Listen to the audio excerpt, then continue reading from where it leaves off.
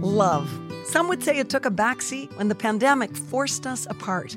As a family-run and proudly Canadian-owned company, Charm Diamond Centers saw the need to bring us together with tales of love and created the Canadian Love Map podcast.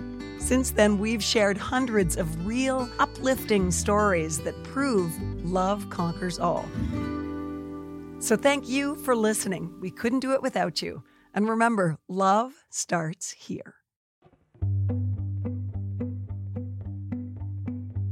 This is, to me, is just an amazing example of what love is these two. Oh my goodness, man, you're going to make me cry. You're going to make me cry. Put me on top of the world. Well, that's where you belong.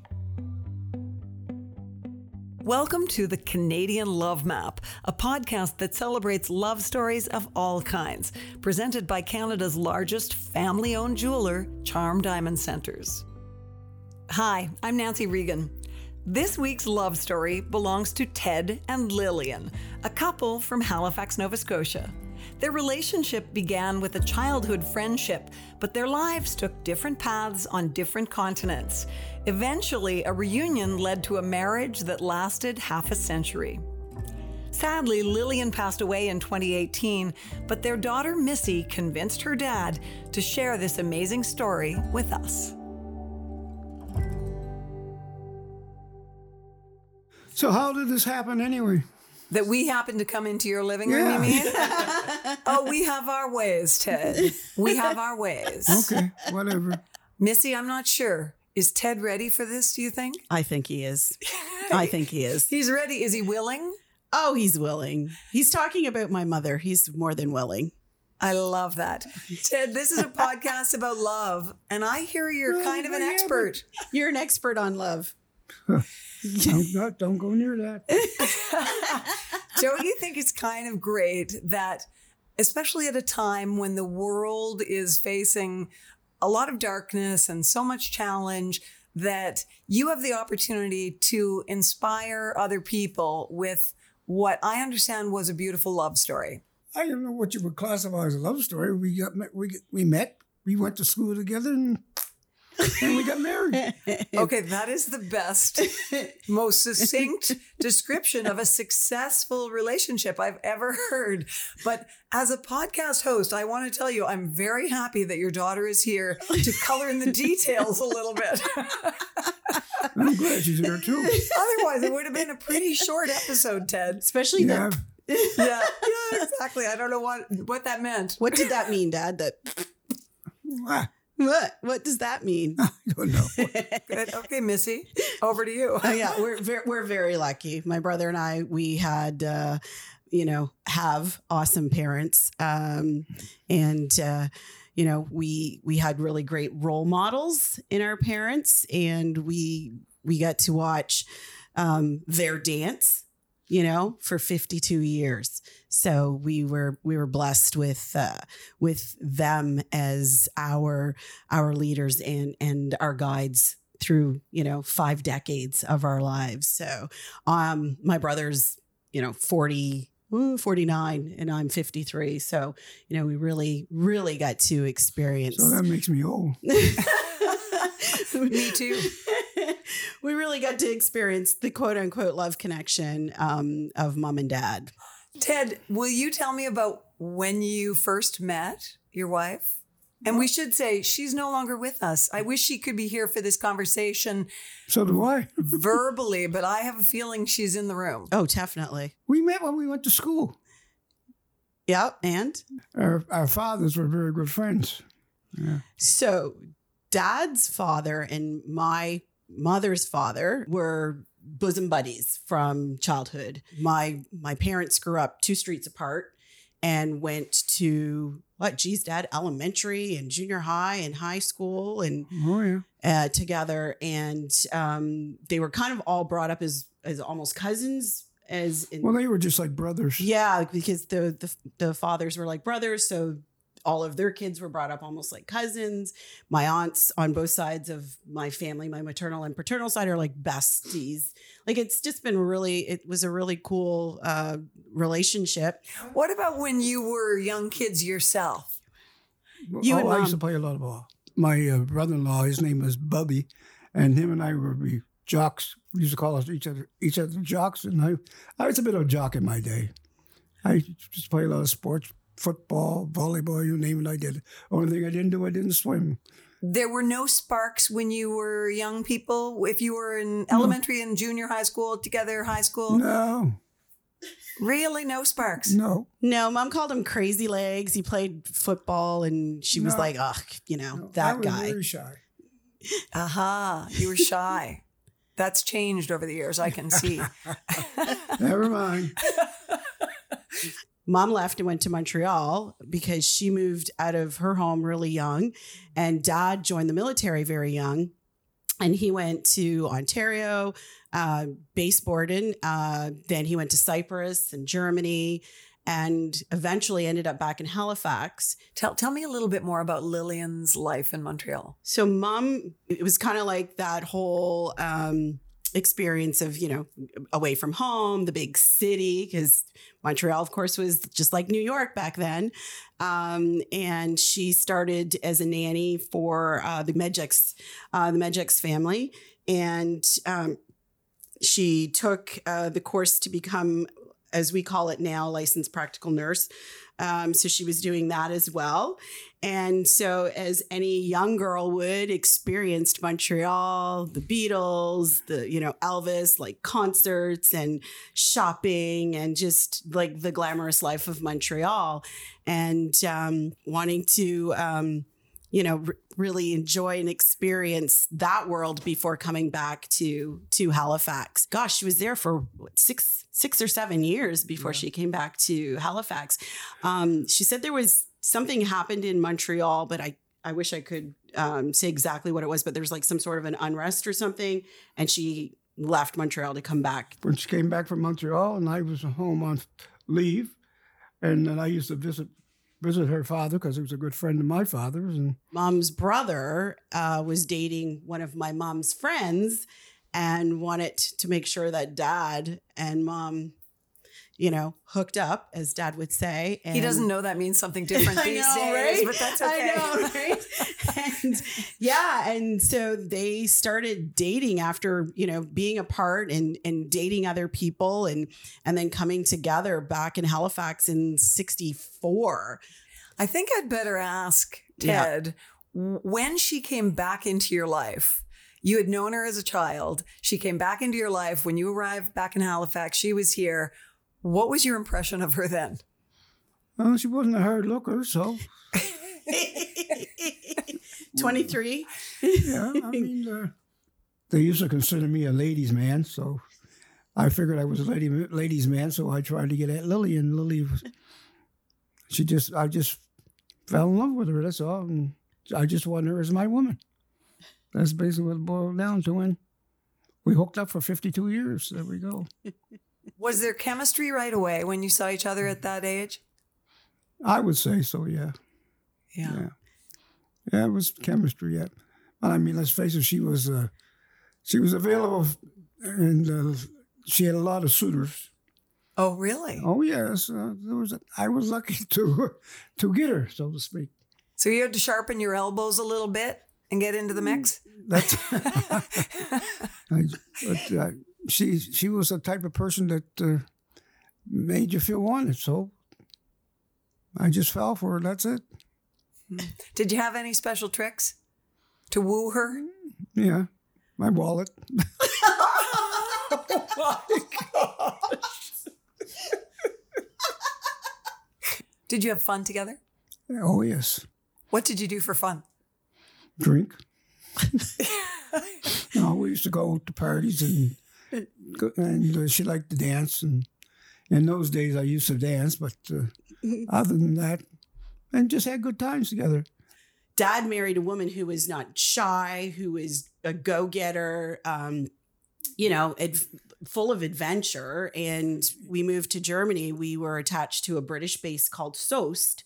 And Mom actually went to work in Germany because Mom was very independent in the 60s and always worked. So she worked in a German factory making jewelry boxes with German women speaking not a word. I went to childcare with a German lady and learned German fluently by 18 months old. So I did all the speaking as we went shopping. So, and wasn't intimidated by going to a country that, you know, number one, of course, we're African Nova Scotian family who's now in the middle of a country that, we lived on the economy. We were the family, and we were embraced by a community. I called the family that we lived with Oma and Opa because they're old people, and that's what you would call your grandparents in Germany. So I had adopted a German family, and that's how we kind of survived our first 2 years before we moved down to the Canadian base in Lahr. And did you encounter any racism, or was it just a great welcome? I mean, she was probably the only non-white person working in that factory. Yeah, Mom was. No, we never had any problem. It was really. Would you believe that? Isn't that beautiful? No problems whatsoever. Love that. Lily was welcome everywhere, and she never had any problems. There was none of this foolishness that's going on today. Well, you heard Dad say he was like, I want this woman. and it was because like Mom, and I mean, it probably goes back to both her mother and her grandmother, both being very strong-willed women. And then, you know, for my dad to take her and drop her in basically a foreign country, go on exercise and, you know, feel confident enough that Mom was going to be okay. And we were. And that's pretty much how our lives just kind of went the whole time. So when you say he was on exercise, where were you? You were traveling all the time, Ted? Where were you going? All around Germany. That's where we play soldier. Mm-hmm. So, went on, they call them exercise, maneuvers, the same thing. Right. And we used to go over and just left my wife with the kids and the way she went. I know you were in Cyprus at some point. Yeah, I was in Cyprus. Were you a spy? What? I just had to ask the question, Ted. I have a journalism background. I got to ask. Actually, that's what they thought I was. They thought he was. Oh. The Greeks thought I was a spy. Really? Yeah. But no, I was with the UN. What were you doing? I'm a communicator. I used to work as a radio and telegraph operator. And did you love the work? So, oh yeah. Dad was one of the very first Black signalmen in the Canadian Armed Forces. Yeah. There was, only about 8 of us. Yeah. That's why I say, like, my brother and we have like really awesome role models. Like, Dad's at the top in the lead of his trade in the Canadian Armed Forces. So it's like, we had these trailblazers for us. And my mom, the same, Mom was one of a group of women when we lived overseas, and they decided to form Wives Group so that the women would support each other because we didn't have telephones. We had like 3 channels on our television. We had no emails or anything as a connection to our fathers and spouses while they were away. So they had to rely on each other. I believe that it's a fundamental human need to have a sense of connection and belonging, and that those wives created that for themselves, as you say, when they had no real connection to home. None. That's amazing. And it also makes me understand why at that time, certainly, there were a lot of military marriages that broke down. Yes. The divorce rate was pretty high, I believe. Yes. How did you avoid the pitfalls of that possibility? Well, it's just that we were compatible when we were companions. We were good with each other. That's all I can say on that, because I never had a reason to think otherwise. She was my wife, and that was it. And tell Nancy the nickname you gave each other. My nickname? Chief. Why do you guys call each other Chief? Because we thought we were both chief together. Exactly. Like nobody was more important than the other. There was a 50-50 no. Every now and then, How mom come was you- how every come- now and then mom was a 60-40 over you. How come you bring up all these things, Chief? Because it's the truth, Dad. I think that's pretty beautiful, Ted. Especially at a time, a 50s wife or a 60s wife was still expected to be pretty subordinate and keep the home and not be in charge. Not Lily. Yeah, like I was one of the few kids growing up whose mom worked outside of the home.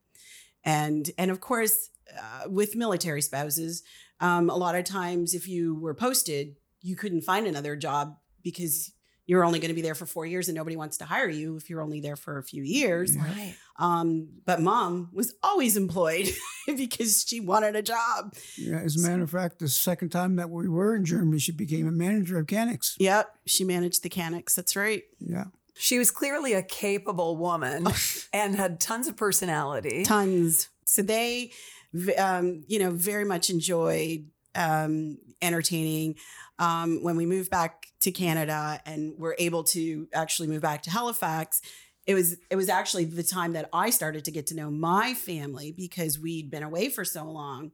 So mom and dad's house kind of became the Dewdrop Inn as well. Dad loves to barbecue and cook. And so we just had, that kind of vibe always happening. And, we kind of are doing the same thing now. Yeah, Lily was the great mother. She used to invite all the young kids in for dinners. And nobody was homeless when Christmas time. Nope. No, she fed them all. Yep. Just like her daughter. She had a generous spirit. Oh, yeah. Yeah, she always made sure that the young folks always had a place for the holidays. Yeah, she did that every time there was a holiday or whatever. She invited somebody in. That says a lot about who she was. And I know it sounds very braggish, but I have friends that are like used to say, "Oh my God, I just love your parents."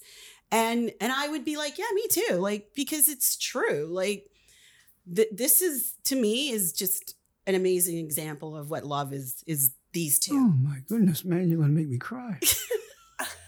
You're going to make me cry. What do you think of that description, Ted? Wow. She put me on top of the world. Well, that's where you belong. Well, I certainly appreciate it. That's for sure. But I did love your mother, and there's no doubt about that. And so, Yeah, but what do you make me do now when we go to the gravesite? well, we take a bottle of wine. Do you really? And it has to be a German Riesling. She liked her wine. So we take a bottle, and what's left, we leave it there for the caretaker. Matter of fact, you just brought that up. I think we have to get out there before the weather changes. Oh, yeah, we'll get out there. I was thinking maybe next weekend, but Yeah, you take a bottle and yeah. toast her. She hears her glass. Yep. Yeah, we fill the glass up and we have a few shots of wine with her, and he complains because he's not a fan of wine. No, I'm not a wine drinker. Thank you for telling us your beautiful story. And if you wanted the world to remember one thing about this love story, Missy, what would it be? That you can't go into any kind of relationship being more than or better than. You have to go into a relationship equal and, and cherish each other because that's what they did. Like they worshiped the ground that each other walked on. Nobody was better than the other. And I think that's what people really need to learn. And I think that's what, I've taken into the relationship with my husband and I'm starting to see it with my son and his partner. So I think that's what we have to do. Ted, did you find over the years that a lot of people would ask you, what is the secret to your successful marriage? Yeah, I got that quite a bit. But like that the reason why I said what the secret was she was the chief. she was the boss. And as a matter of fact, she was the boss. Whatever she said went. Oh my gosh, that's not true. Well, yes, it was to a certain extent. You wouldn't know. Oh, that's the stuff behind the door. Well, we were married 52 years. Something happened on behind the door. I don't need to know that. Well, that seems like the most beautiful way to end this. I think so. Thank you so much. Thanks so much for listening to the Canadian Love Map. If you love us, please subscribe and share. We'll be back next week with another love story to add to the map. This podcast is brought to you by Charm Diamond Centers, Canada's largest family-owned jewelry store. They are proud to be putting love on the map, and the staff at Charm Diamond Centers are thrilled to be a part of your love story too. So visit charmdiamondcenters.com or one of your local stores. Love starts here. This podcast is made possible by Charm Diamond Centers. It's hosted by me, Nancy Regan, and is produced and distributed by Podstarter.